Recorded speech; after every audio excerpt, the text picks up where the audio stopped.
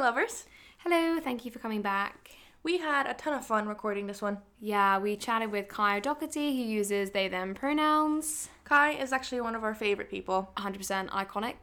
Yeah, they are a queer and genderqueer activists from Bermuda.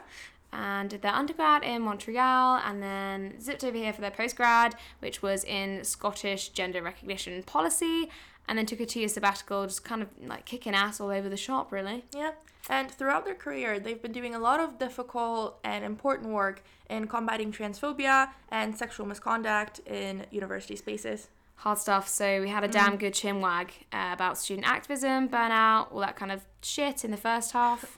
And in the second half, we got to the basics of the GRA, which is the Gender Recognition Act. And we also talked about online debate.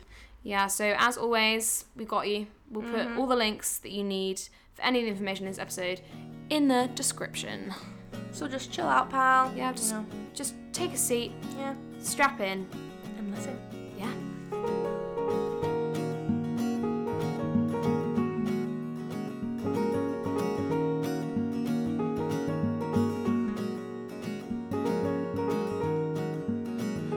Call it off.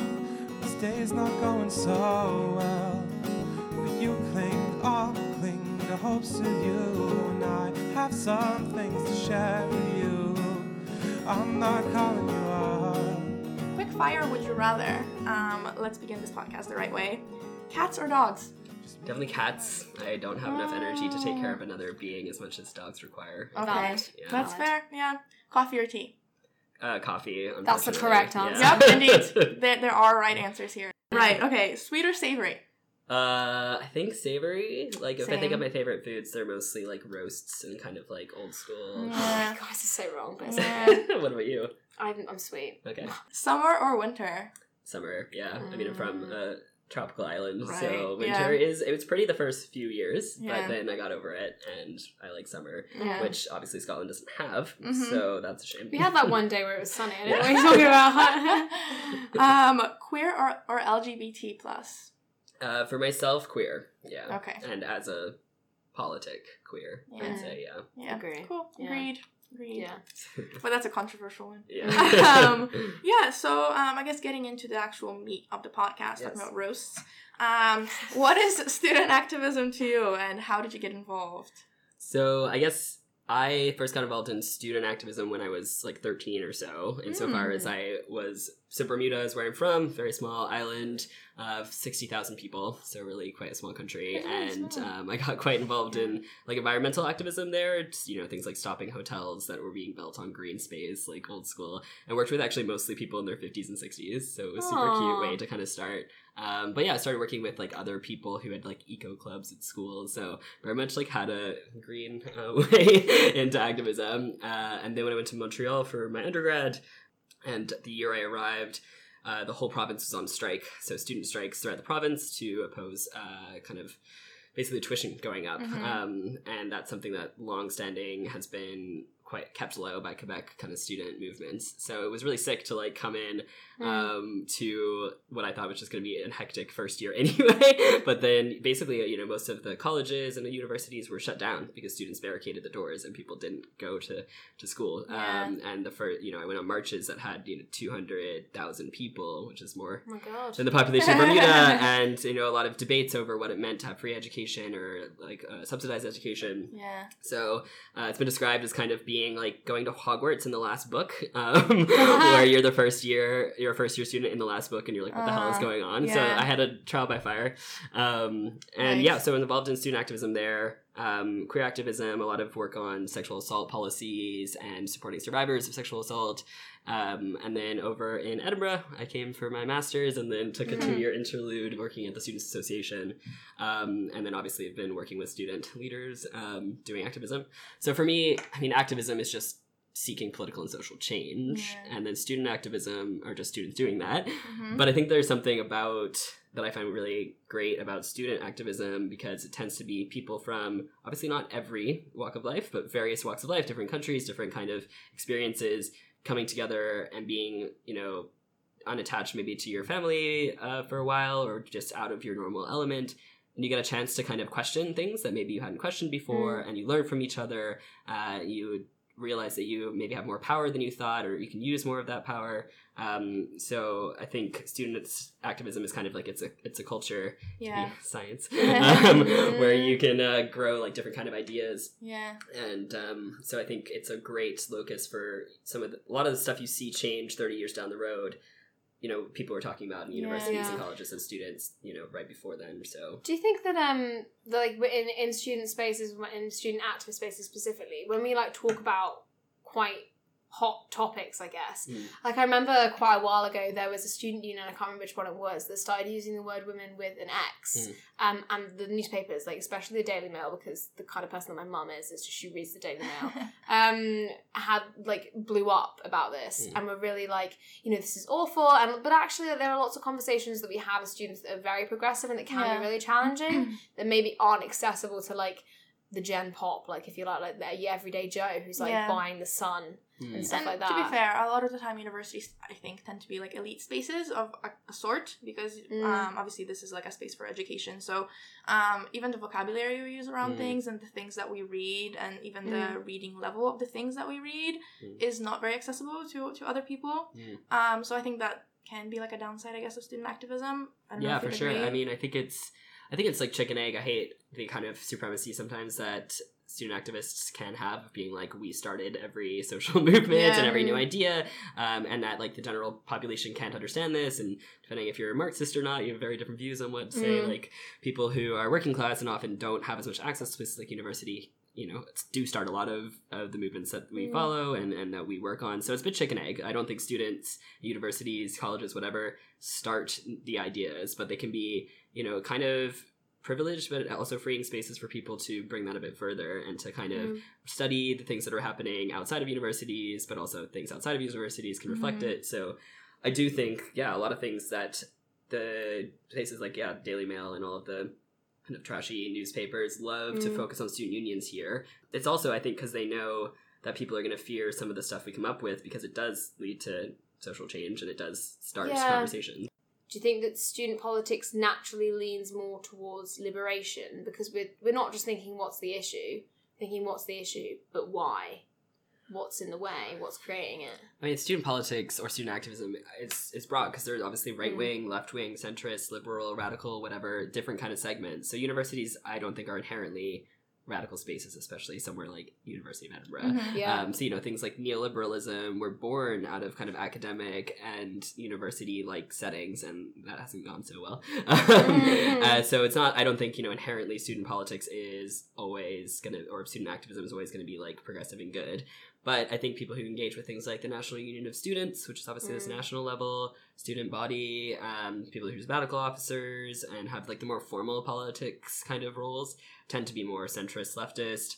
I mean, it's interesting, your point of like, is it more like liberation or equality? I think you're kind of pointing to, is it more getting at rooted systems of oppression versus this kind of surface level liberal, let's just have rights and we're fine kind of equality. So I mean, I think that is a big split in student politics of like, do we just need more representation? Do we just need more policies and rules? Do we just need more bursaries? Or is it about fundamentally like uprooting the elitism, the racism, the sexism, all of the isms that universities are built off of quite literally? We have to rip that all up and start again. So I think there is a split. I'm definitely kind of more on the liberation side of politics. And I've definitely worked with people who maybe have different views than that, which is fine. You know, it's good and interesting to have representation of what the broader student body might also be feeling. Okay. We're talking about like student space, especially student spaces that are so big, like in Montreal, and you talk about how many people are involved and how like charged it is. Do you feel that within student politics you've had like experience with a lot of burnout? And when we talk about burnout, like what does that mean to you? And people use that phrase a lot online. What do you think burnout is in your opinion? Well, I think burnout means different things for different people. I think it is just this kind of like, I can't do anymore. I'm done. I'm at capacity. And so for some people that's like, I'm exhausted and I need to just take a break. For some people that's like, I'm on sick leave and I actually need to stop work or school. And I've definitely like been both of those at different points. I don't have great solutions in that sense because I worked really, I was so involved in so many different student organizing kind of collectives, both here and in Montreal, and then also kind of doing activism in Bermuda from afar. So it's just because it gives me so much energy and passion, and it's something I love. I'm happy to give half of my soul to it, but I only have so much soul.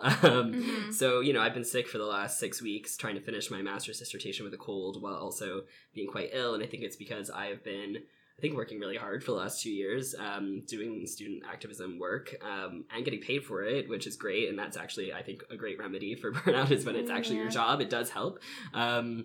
But I think my body just kind of was collapsed as soon as I finished the job, because it always knows when it can. I don't know if you have this after finals or after kind of a big period. My body does, to be fair, like I have no disabilities, so it's very much a different kind of like area, but I find my body stays together until like it's slightly allowed to fall apart, and then it completely does. So you know, after I finished second year in my undergrad, after I finished my undergrad, as I said just now, at different points I've had burnout for sure. I guess, how do you guys understand burnout? I mean, I'm definitely the same way. I also have no physical disabilities that, like, you know, actually prevent me from doing certain things, I guess, except for just that tiredness and that exhaustion, which I can tell that, you know, it affects how I interact with people. It affects just, like, my energy levels on a daily basis, and just how much I'm able to actually go out and, like, enjoy my life. And also my mental well-being and my mental health in general. So I think when I noticed that kind of like decrease in my general kind of well-being, that is how I know that I've like burnt out and that I really need a rest. I think what I find really, really difficult is actually allowing myself to take that rest, and then actually, you know, being compassionate with myself and actually saying no to things. How do you manage that? Like, yeah, I mean, I think because I have recognized my propensity to overwork myself, I've tried to work on saying no and to finding other ways of like not burning out. So there are a few thoughts I have. One is a lot of the kind of projects, if you will, the revolutions, the structural change, however you want to understand it, that I have aren't going to ever happen by me or in the next year or in the place I am, right? They're usually global systems. They're things that require large collective action. So I think I need to like, it's been useful to remind myself that as much as I can make a change, I'm not the change. And me, so I'm not like, I don't need to have the weight of the world on my shoulders is essentially what that comes down to. But part of that is like, if I actually want to be useful in the movements I want to be useful for, I'm not useful if I'm like completely burnt out and exhausted. So actually it's helping myself and helping other people by pacing myself. Because I think I feel a lot of duty and a lot of like guilt, but also you know, interest and passion for making change, but actually I can't do that if I'm dead, if I'm exhausted and stuck in bed. So I think that's one thing, is kind of not having the world on your shoulders. The other is having mini wins. Like we literally at work had a board that had mini wins on it, and sometimes it would be like, we survived this conference, or I wrote this paper, or I, you know, spoke strongly in this meeting, or I organized with these students. So you remember that you can't get your end goal of like ending patriarchy, but maybe this week you chipped away in this way, and actually letting yourself like celebrate is super important. And then in terms of saying no, I actually at some point had to start making a list of every time I said no to something, and if it was less than like say 3 in a week, then I wasn't doing well. So I think like actually there's catharsis in writing down, I said no to this, and this is like a win by writing that. You know? That's interesting that you said that.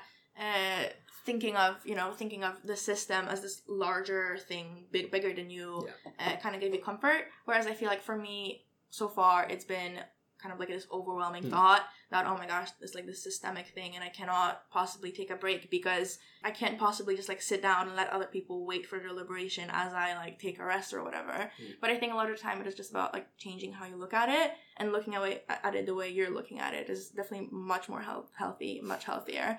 And just much more reasonable, you know, because like it's true. Like I'm not gonna end patriarchy or end racism, whatever. Just like by being here. Have you seen like there's like an Instagram post, I think it was, that was like, just because you can doesn't mean that you should. And that's been like a big thing for me, I think, to tell myself like recently.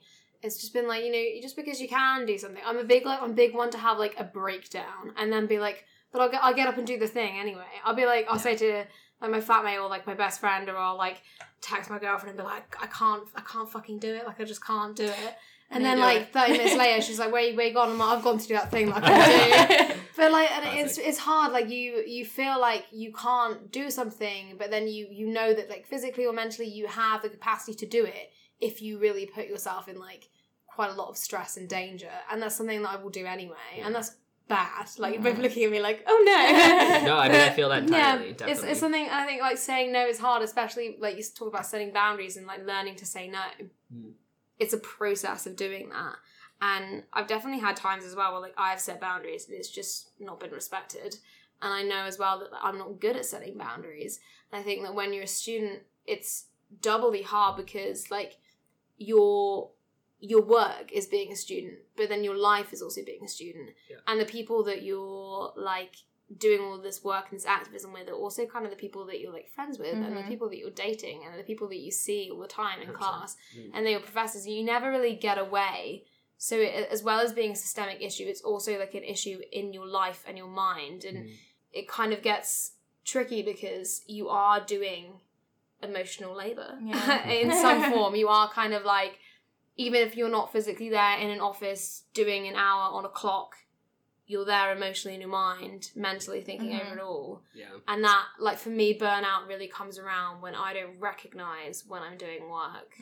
And I don't ever really switch off and stop working. Yeah, I mean, I think there's one thing of setting boundaries, which is genuinely hard to set boundaries to figure out what they are, but the hardest part is keeping them. And obviously people can push them, and I'm not saying it's totally your fault if they get pushed, but I think what I've had to learn is also to be firmer, and I think what stopped me is I didn't want to hurt people's feelings or fail the revolution or like be a bad ally, and it's like you can't put that pressure on yourself because you're just going to burn out. And like I've seen so many people who were so involved in these movements and then now they're completely disengaged because they were so in it for the like first 4 years of school, university, and then they left and did whatever job, and then we're like, I can't anymore because the pressure we put on ourselves to know everything, to speak in the right way, to always act in the most socially and politically conscious way, and to spend any extra money and time and emotions on furthering the cause or causes is great, and it's noble, but it's not sustainable. And if you actually want to, for yourself and for your communities,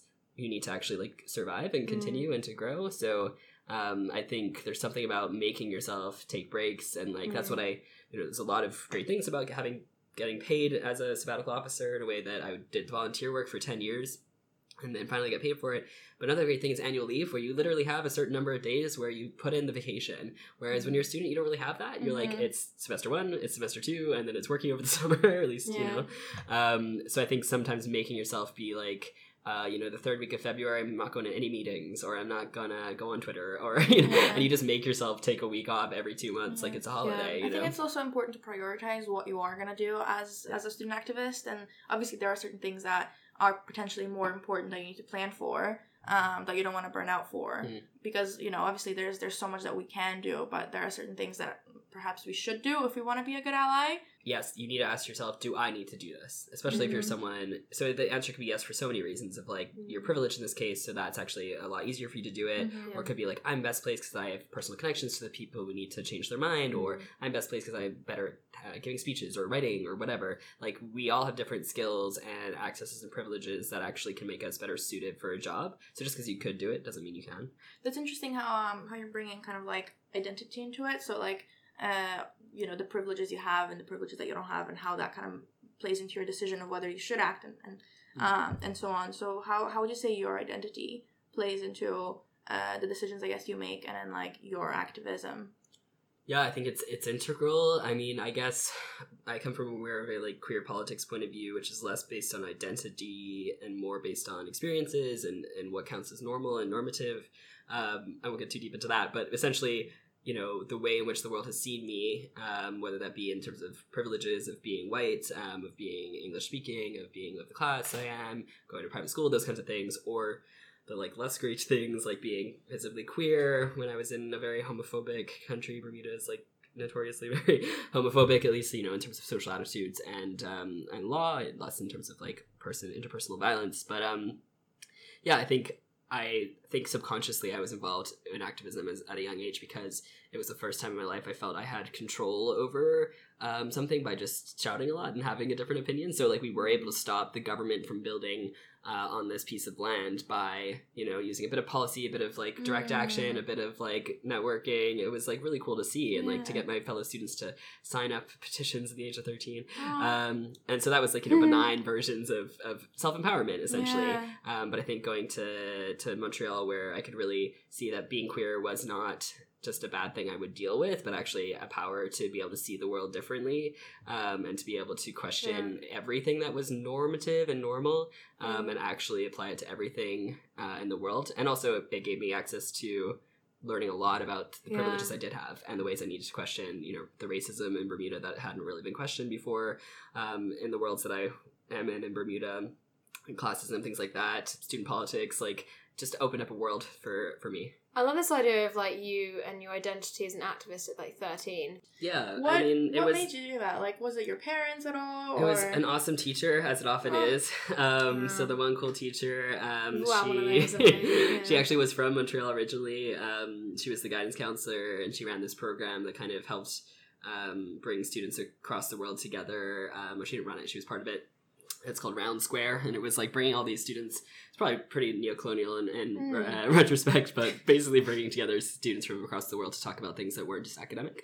So there's a lot of pros and cons over the program, but it was cool that she had connections. She saw that I was like wanting to make change, which once again in retrospect was probably me just being really angsty about being in a homophobic place and being like, maybe I'm gay and that sucks and I'm really depressed. So did you know when you were that age, like did I guess people say, like, did you know, do you think that you had an understanding that you were gay or that you were queer? I think I came out to myself as queer when I was like 15, and it was also through the internet. And unfortunately, RIP, because it's now turfy, AfterEllen.com. It used to be so good because I had these little videos so that I would watch. many things are turfy now. Like, I feel like I actually like, I'll like find a cool person and I'll have to be like, I need to Google them first to find out if they've said anything transphobic. And that's so fucking sad. Yeah, I mean, I had the L word. I also like, to try and find any gay movie that I could stream, and I'm a bit older than you, so it was really harder to stream. It's also like now, like sometimes I feel like I can't enjoy a thing because I'm constantly like, is this problematic? Yeah. Like, well, that's the beauty of like early 2000s lesbian content. It was all problematic. If you've ever watched The L Word, it's like the worst. Yes, definitely so biphobia like was ingrained in me from early queer age, and it took me a while to be like, oh, that show was questionable. But yeah, so I feel like I came up to myself at 15, and I had a girlfriend in my last 2 years at high school, an all-girls school. I was not very happy about that, and then got involved in activism at Rita.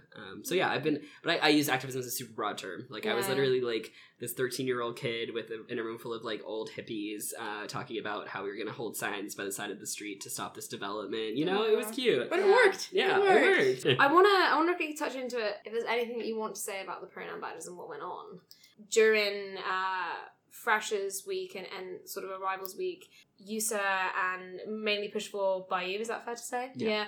Kind of brought out some pronoun badges that students could choose to take if they wanted to show like the correct pronouns that were the ones that they identified with.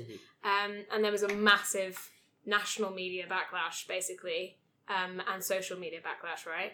And really international. Yeah. Was that like an example of burnout for you? Did you burn out? Like, to be honest. I think because unfortunately I've been involved in a few other media shitstorms, I was able to just like relatively disengage. And also like that week we as sabbatical officers were doing so much that I didn't even have too much time to spend on it. But to be fair, I woke up on the Sunday morning. I tweeted from work on like the Wednesday. I got like 3 likes. So I don't know how the Telegraph or whoever found it. I woke up on Sunday to the article being out, and then it was like spreading like wildfire. And yeah, I luckily, I think, realized media is trash, and I've always been warned that this is going to happen. So I didn't burn out because it was like the first week of semester as well. But I definitely, it was a knock. I mean, it was annoying because it's so basic, and I'm like, there's so many controversial opinions I have, and this is not one. Like, this is not controversial. Why are we debating other things that matter? I just couldn't understand it. Yeah, like, I was no like, controversy. Also, people that weren't even at the university were like saying all these things. They were all. And I was like, this literally isn't applicable to you. Yeah. Like, you're from, you go on people's like profiles and they're from like Auckland. Yeah. I'm like, you're literally on the other side of the earth, and you think that this bad thing is Auckland, New Zealand. Oh, no. Yeah. I was just like, I can't understand why this is an issue to you. It's like it's a global news kind of trend. They'll pick up on any snowflakey type thing, and then they'll spread it. And I think, we just can't bother to give them time of day. Because the next day they'll have a new article that's like, someone wants an abortion, or like sex workers exist, and it's like, I'm happy to be along with those people because it's all reasonable opinions and activities. So it was annoying, but actually in some ways, what's perverse about the whole press thing is the whole more all press is good press is kind of not true for the most part, but for this, because it was such a hullabaloo, more people found out about it. We ran out in the first few days, and if it hadn't been for the press attention, I think people wouldn't have known about it. It started a conversation. So looking on the positive side of it all, it did help people know about them, so that when people were walking around with badges, they actually knew what that meant. It meant more people knew to find them. It was annoying when like the Tab did a poll on whether it was okay. The Tab, and I would go on record, needs to sort their shit out. And I was like, this is an opinion we need to have. So there's there was a lot of irresponsible journalism on all people besides the student. I think as well though, like it was tough because like with all these kinds of things, you have to balance the idea of press and of getting it, like not attention for these issues, but of you have to balance the idea of press and raising awareness and celebrating something that could be good with the potential backlash that there could be, because that's the way that the internet works. And like you can have a really good thing happen, but you can have an awful backlash, or you can even have a good thing happen, but the way that it's reported can be very triggering for people, or could bring up a lot of things that are really difficult. And it's whether you're happy with that trade-off. I don't think that's a decision that like anyone ever feels particularly comfortable making. It's always, the more people who know about something means the more people are going to be sucky about it, is the technical term. So like the more people you reach, the more haters you're going to get. Like the more enemies, the more right-wing, the more whoever like disagrees with you is going to voice their opinion. So that's always the downside. But also if you only ever post in social media or posters, whatever, to the same people, then you're not spreading your message either. And there could be queer and trans people in those other areas that don't know you. So it is a balance. I think in this case I had no control. I was exposed. I just tweeted. Like it was really one of my least controversial tweets. But they just literally hound student union kind of Twitters to be like, oh, it's a slow Sunday. What can we find? They said. Bastards. So that sucked, and it would suck for obviously all the trans people having to read that, and myself included, and being like, these people suck. But for most part, we already know people suck, and that people have weird opinions and trash opinions about pronouns. It was. I think it turned out okay, and good debate or conversations. But I would not do it again. I feel like we will touch on debates in the second part, and now it is time for a break.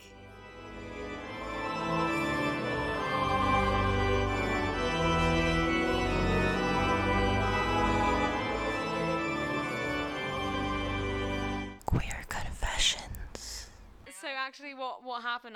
When I lived with my dad throughout sixth form and stuff, and I bought probably my first vibrator, I think, good one.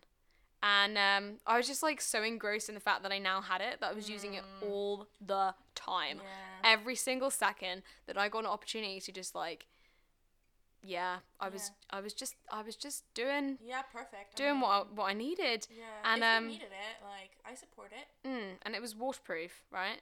So I would take it into the shower with me sometimes, and one morning I had a shower, used it in the shower, and got out the shower, brushed my teeth, put my vibrator down on the side, a wipe clean side, I'm not unsanitary, and God, don't come for me, and then just kind of forgot about it and fucked off and went and got dressed and stuff. And my dad heard my dad go in the bathroom, and I was sat on my bed fuck, it's in there. Do you know what I mean? And also it's bright pink. It's not it's inconspicuous. It's very clear.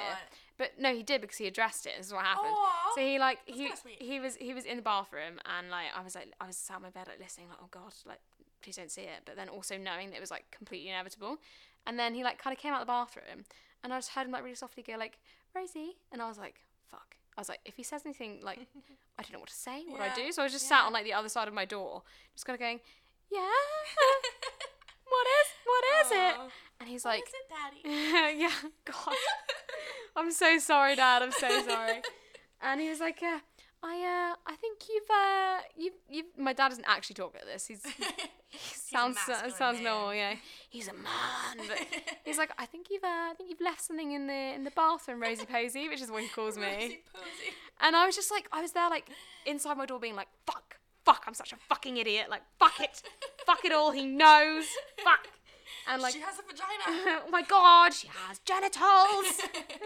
I was like, oh my god, like I'll never live this down. And but like, to be fair, I just went in, got it. Like, he didn't say anything about it ever again. True ally, my dad. Yeah. True ally. Yeah, big supporter. Yeah.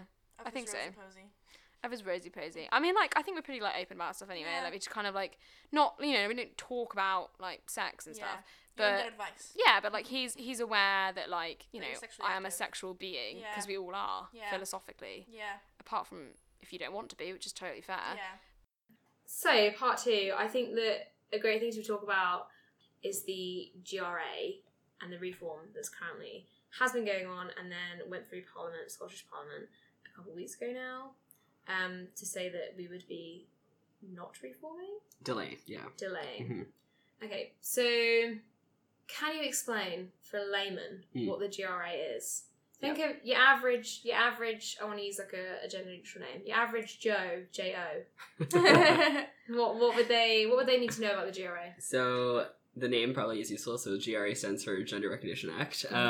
So it's been around since 2004. It basically is the process by which someone can change their gender on their birth certificate.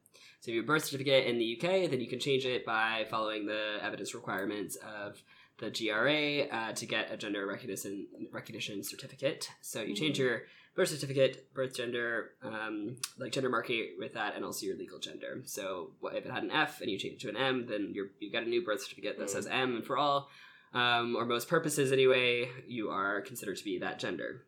I mean, that's, so it's been around for a while because the European Court of Human Rights actually made the UK get a law to actually make it possible to legally change your gender, because before then, for about the 30 years or so before, legally people couldn't change their gender. So you'd always be whatever you were assigned at birth. Yeah, so can we pop in there AFAB and AMAB? Because when I first came to university, I didn't know what people were talking about when they were saying that. Fair. So if you'd like to explain AFAB Yeah, and AMAB. so when you're born, doctors or midwives or whatever you have tend to look at your external genitalia and determine whether you are male or female based on whether you have a penis or a vagina, essentially. If you don't, then often corrective surgery is kind of used. So on people who tend to be referred to as intersex people, but we won't talk about that so much today. But most people are given an F or an M, said they're male or they're female. So you're assigned that, i.e. your doctor or midwife has assigned you, okay, based on this, you're male, or based on this, you're female. So that's what AFAB stands for, assigned female at birth, or AMAB is assigned male at birth. So everyone, at least in the UK, is assigned either female or male at birth, and then the GRA, the Gender Recognition Act, is the law that was passed to make it possible to actually change what that marker says. So right now, the evidence that you need for that is you have to be over 18, you have to prove that you have lived in your acquired gender for 2 years, and you also need to be diagnosed by a professional with gender dysphoria. So you actually need a medical diagnosis, usually through a gender identity clinic, of which there are very few, and of which usually the waiting line is, a year and a half, 2 years or so. That's a lot of so that's the food. current, so that's the current kind of act, and that's been around since 2004. In the last couple of years, activists have been trying to change it, and so that's what the current kind of debate has been about. In the last general election in Scotland, all of the political parties agreed that they would reform it. The basic tenets of reform are wanting to make it so people under the age of 18 can find a way to change that marker. That includes legally recognized will also be non-binary people, so it won't just be male or female. You'd actually have like a third kind of gender option. And also we want to take away the medical diagnosis and 2-year living test part, because even in international kind of medical diagnostic manuals, things like that, it's actually like gender identity disorder no longer is a real disorder. So that it's no longer a pathology, it's no longer a bad thing. So there's no reason that it needs to have a medical element at all. So you don't need to see a doctor to say you have transness anymore. So people say you should just be able to self-declare. So that means you can just, on a piece of paper, say, yes, I am a man. I want my birth certificate to be changed to an M. And that's that you just make a legal declaration to say that that will be a permanent change. Yeah, so when you say like they ask for proof that you've lived in your in the gender that you're trying to change. Yeah, your acquired gender, but, as they say. Yeah. So there's so much like terminology that becomes. So when they ask for proof that you've been living in your acquired gender, what kind of proof is that? So, I guess full disclosures, I haven't done this process. My birth certificate is in Australia, which is super cute, so I had to find a whole other, use a whole other law to change my birth certificate there, but I have changed my passport here, and it's worth noting that passports, your NHS kind of number, your driver's license, a lot of other identification, you can change a lot easier. You don't need to change it through this process, so I just needed my gender doctor to write a letter saying that I would... My change to male, as they think I am, my change to male is permanent. It's all, they just needed a letter. So actually the GRC is, and your birth certificate isn't used for that much anymore, but it still obviously is a problem that you probably want changed around things like determines whether you're same-sex married or hetero married. You know, it has some impacts. So the process is way more intense for getting your birth certificate changed, and this point of having 2 years proof, like they ask for, it's so inconsistent. Like you read reports and some people get admonished for giving too much information, say they have a full photo album showing, look, here's me dressed as you think is a woman or dressed as you think is a man, and they have to prove, and they have to get letters from their employers, their friends, their doctors, people in their life to prove that they've been living in that gender, and in theory, like they say, the reason is so that you definitely know how hard it's I mean, they don't say it like this, but it's inferred that you need to know what the consequences are of you transitioning.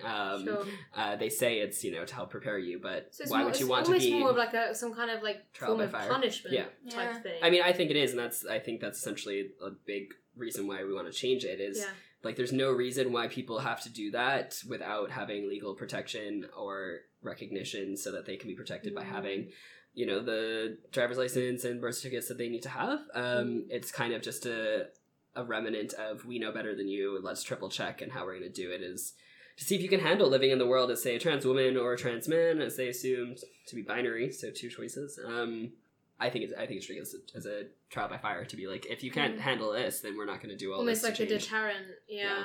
I mean, their logic is, we need you to have not woken up today and just decided you want to be a woman, and then, like, change your birth certificate, which is a ridiculous but prominent argument on the other side. So they want to prove that there's some kind of consistency to your feelings, which the gender clinics also do.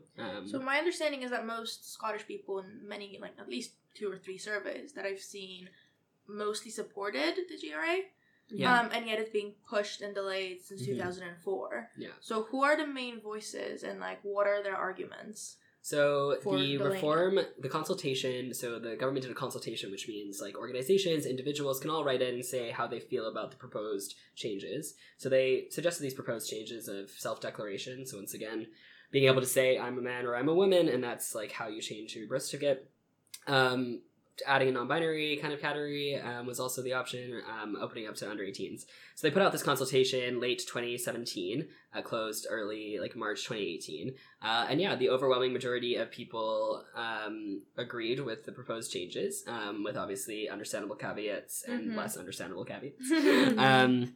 But after that and during that, an increasingly loud voice of what we would term like TERFs, so trans exclusionary radical feminists, have been organizing quite effectively, frankly. So you have groups like For Women Scot, you have groups like Women and Girls in Scotland, you have you've got, so those are like kind of the Scotland ones, and a couple of like broader English ones. So they came in and have been like, I mean, some of them submitted consultation responses, but since they've been holding events, they've been now focused on the census, which was a huge area of focus around this question too, of whether people can self-declare their sex on a census. Census is a huge data collection exercise that the country does every 10 years, and so it's very important what that data determines. Health policy determines like state planning. So that was another kind of proxy debate over whether trans people should be considered the gender they are or what's on their birth certificate.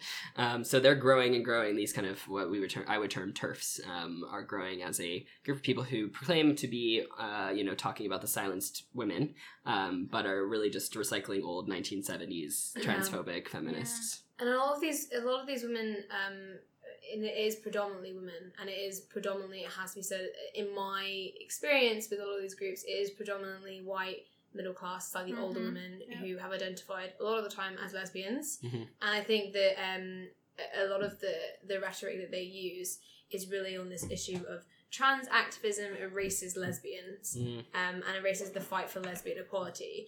And a lot of this is just done on Twitter, which seems like totally wild to me.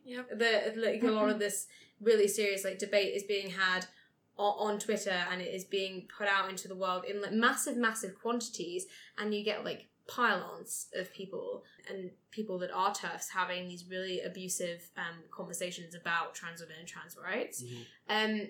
Do you think that all of this debate online makes it really difficult for people to form educated opinions on the GRA? I mean, you think a lot as well about like when we had Brexit going on and people were trying to make informed decisions about something that the government was asking for opinions on. There was so much misinformation being spread all over the internet by people from all kinds of different places. And like, what will the impact of that be? Like these online spaces that increasingly more young people are using. Yeah. I mean, yeah, I guess the short answer is no, it's not a good way for people to learn. I think Twitter, you know, it used to be Tumblr, maybe it's still Tumblr, I don't know. Facebook, you know, all these social media platforms, you usually get into your own bubble and you talk to each other, and then occasionally you like fight with another warring group and get your comrades or whatever to attack them as well. And it's a waste of energy, and I don't have a public Twitter for that reason, and I just don't engage with it online because it's a waste of energy. I think, you know, in any social movement, you're not trying to convince your total opposites, your opponents. You're actually just trying to educate and inform the people who are fence sitters, who actually don't know what it means to be trans, don't understand why it's really important for a census to look like this or for a birth certificate to look like this, and that are willing to be open to be educated. But often online, people spend a lot of energy trying to fight, say, like Julie Bindel, who's like a big TERF, and she's super against like sex working, against trans people, also has this kind of narrative of lesbianism being erased. She also thinks that gay men shouldn't be allowed to use female surrogates to have children, so that's Yeah. She also thinks bi people don't exist. Like, she's got a lot of bad opinions. Sorry, Cags, you're not here. I don't see you.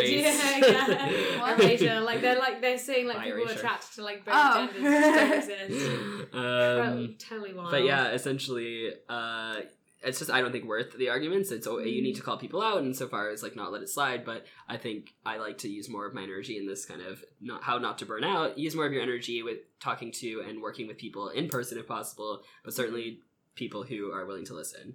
I guess your earlier point about lesbian erasure being an interesting axis of kind of discussion in this. So like I worked, as my like dissertation has been looking at the kind of Scottish debates over gender recognition in the GRA, in the census debate, also the prison protocol here, which is based on self-declaration, and also like the gender reassignment protocol, so the kind of NHS medical side of all of this. And so it's been really interesting to look at. I honestly spent like a whole week or two reading just pure TERF kind of academic work or reports or consultations, and I think it's always useful actually to read what your opponents are putting out, or to hear what their tactics are and the way that you're talking about, because I mean it's just good as any kind of person to understand your enemy, but also it really shows you where you agree and disagree. Not that I agree with most tenets of TERFdom, but the radical feminist part, I do consider myself to be a radical feminist, just a trans inclusionary one, is like really interesting because a lot of what they're talking about does have to do with, you know, questioning social gender roles or questioning the roots of some of the kind of forms of misogyny. A lot of people tend to see a lot of TERF rhetoric and discussion as being part of a movement for gender abolition and getting rid of these like really binary ideas. Yeah, so there's some like really appealing parts of what they talk about, but I think and you know there's like less appealing parts of some of the more liberal trans rights stuff that like I don't think actual gender recognition is the be all and end all. I would love to see a situation where the government had no say in what legal gender you are and didn't assign it at all, and that's not even on the table. So it's kind of interesting to hear what they say, but the lesbian erasure part I mean, it's the same stuff let's talk about single, like, sex spaces. So, like, Yeah. women-only spaces. It's a huge area of debate. Mm-hmm. So you have things like rape crisis centers, or you have prisons, or you have swimming pools, whatever it be. That's a huge point where TERFs are like, we don't want trans women. Because a lot of their irk is more about hating trans women because they think trans men are just, like, dupes to the patriarchy. So they kind of ignore trans men. And then trans women are all, like, these people coming in and trying to infiltrate women's spaces. That was the exact same argument that was used against lesbians going into women's spaces, but 20, 30 years ago. It's the same, like, you can look at some of the newspaper articles, some of the arguments, and it's the same stuff of, like, lesbians aren't real women, they can't come into our spaces, they're going to assault us, they're going to not understand where we're coming from. And that is unfortunately now being used by the people who were once oppressed by that narrative, are now using it to oppress another group that they don't agree with. So almost all of the debates now have direct roots to, one of the first pieces of TERF writing was Janice Raymond's The Transsexual Empire. And you can see the same kind of general notes and the same debates and the same arguments of just why trans people shouldn't exist or don't exist. She's famously felt that trans people could be, like, morally argued out of existence. So it's all very hyper academic, very, like, what is social theory, but ultimately incredibly dangerous. So it's nothing new. Feminists being racist or transphobic or homophobic, that's always been a problem. But it's been wild to me, to be honest, being in the UK and seeing how much money, how much support, how much access, how many platforms that TERFs have here in a way that Canada But they still argue that they're being silenced, which is obviously really strange. I wanted to come back really quickly to what we were saying about social media. And, on one hand, you're saying that the TERF debate, or the debates that TERFs have between each other, is a really academic one. But on the other, there are a lot of what they're doing is on Twitter. And then at the beginning of the podcast in part 1, we were talking about how a university space is it can be elitist and it can be inaccessible. In a way, I think that having those debates online is actually can be a good solution if you know how to curate your feed, essentially, and if you know that, if you're educated as to how you should be using online spaces, and, like, don't just stay in your bubble and, like, read other things and things like that. And I think in that way, having an online debate, like, I think that is one of, obviously, I don't, as you said, I don't agree with most tenets of TERFdom, but I do like the idea of having a lot of debates that you have online, which obviously can be very negative if all you're doing is just debating online. You're actually not doing any other work beyond that. But I think it is such a good way of, like, getting to people, especially people who don't have access to those debates on, like, in a university setting or in any kind of, like, elite setting or whatever. So I think I really agree with that point in some senses. But then I also think about how, like, this online space that we created, this kind of, like, platform, it's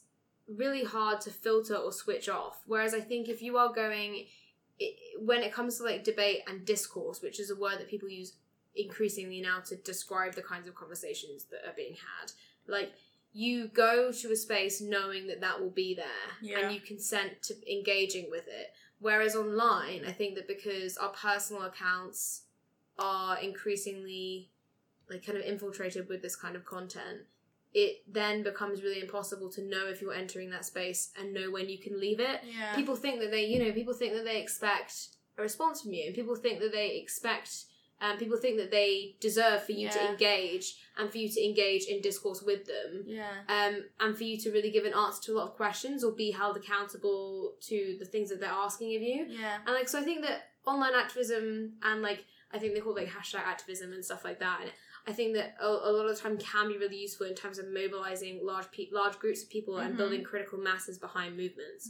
And, like you said, for accessing things that might actually be held in quite, like, elitist spaces and spaces that really are prioritizing people from a certain background, makes it more accessible. But then I also worry that now that a lot more young people are using online spaces to learn about their identity, that having those kinds of discussions online means that it's really hard to step away when you're being abused. But I wonder whether the solution to that should, instead of just not having those debates online, should just be education as to how to have the debates and how to just know when to say no, know when to leave, and just kind of maintain some kind of etiquette on online spaces. I mean, look, I have no judgment of people who do engage in debates, turf wars, if you will. I think, on the previous conversation of burnout, I just need to decide what I need to be doing and where my energy needs to be and where I'm most useful. And I don't think that's online debate. I think,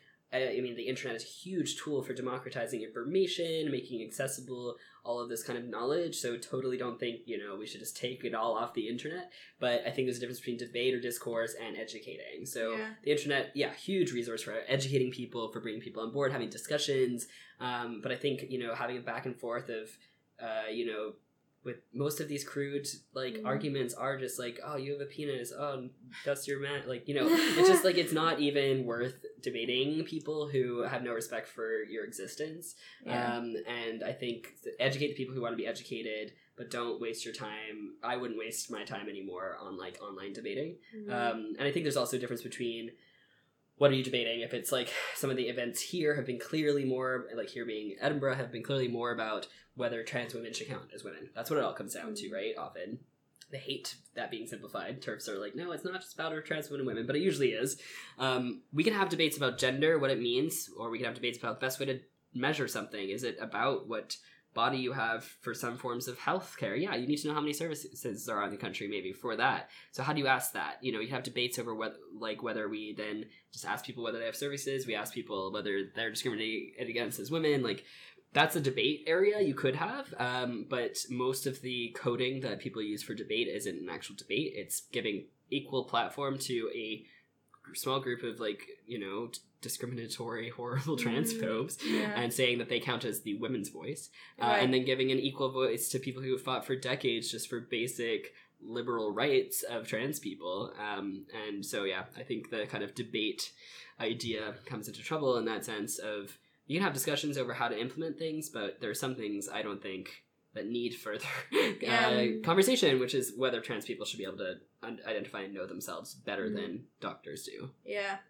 So before we bring this to a wee close, could you maybe talk about perhaps an easy thing for people who want to be a better ally for trans friends, family, people that they engage with, like a simple thing that they could do currently that might help to improve either something on a policy level or just everyday life for people within their lives? Yeah, I mean, there's the Equal Recognition Campaign is the kind of campaign around the Gender Recognition Act reform. So you can find out what they're doing. So the Scottish Trans Alliance does a lot of that work. And essentially, the government has said they are pausing on their updates of reform until they have another consultation. Right. And hopefully by the end of this year, we'll have a kind of bill brought to Parliament. But that other consultation will need a lot of people to write in and say what their points of view are. So that's a very tangible way to engage. And I also think, if I can be sneaky and say too, so much of the debate has become about this policy or about law or about the state's power to define our genders. So I guess a less tangible thing is to start questioning why we need to know genders, how we know what genders are, and whether the state needs to be in the business of defining us at all. Right. And kind of querying the ideas that we have about what trans people need. I mean, sometimes trans people just need to not be attacked, or they need to get money so they can live, or they need jobs if you can employ people.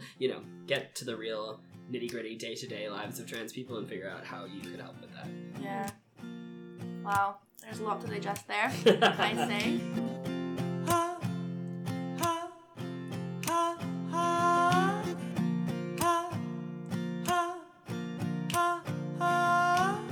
I'm in a clique, but I want out.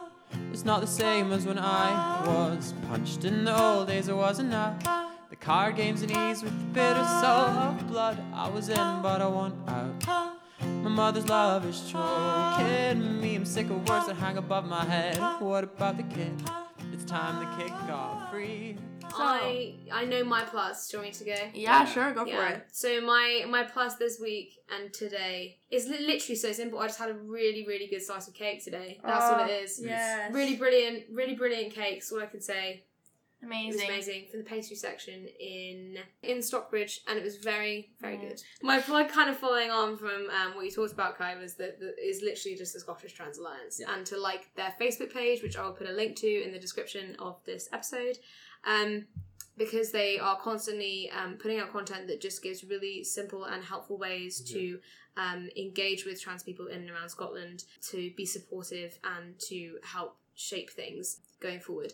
And they also have started to offer really brilliant training and skill workshops for people that want to be involved in activism, and it's a really good way to get involved in activism. That's my plug. Good one. So my plus for this week, I think, is my cousin who listens to our podcast in the homophobic country of Poland. Yes. And I didn't even have to like get her to listen to it. She just saw it on my Instagram. That's really annoying because I've had to make all of my friends listen to See, same, exactly. But she's literally the only person who texted me and was like, "Oh my gosh, I listened to your podcast. Shout out Speak to up." cousins. Yeah. So hi cousin. I hope you're listening to this one as well. Shout out to her. She also has a little baby. So honestly, that's like she's obviously very She's busy. going to bring up a new generation of Of queers. Cool. Yeah. I'm gonna convert your kid. My plug, I think, would be the Teaching Matters platform, because they're pretty cool. Honestly, they're not like a queer thing, but you know, if you have any queries about uni, about I don't know, lecture recording or well-being or anything like that, they've got you covered. They've got pretty cool shit on there, and if you want to write for them, if you want to make uni life easier for anyone, I guess you can do that. I've also written a blog for them, so that's a plug. Yeah. And done a podcast, so plug. Yeah. Look at her over there. So I guess for me, my plus is that I submitted my master's dissertation. Yes. So I've Congrats. hopefully passed and finished that degree, which would be great. Amazing. And then my plug is a brilliant other podcast. It's called One from the Vaults. So it's by Morgan M. Page, who's I'm very lucky to have as a good friend of mine, and who does brilliant podcasts looking at people in trans history, because there are far more people than just those at Stonewall who've been involved. I feel like people just kind of know Marsha P. Johnson. It's good to kind of know some more folks, and from different countries as well and different eras. So I would highly recommend checking out on SoundCloud and having a listen. Yeah, we'll link them in the description. We'll put all the info. Yeah, easy access. We're gonna do the same thing we did last time. 1, 2, 3, bye. Trans rights are human rights. Snake out.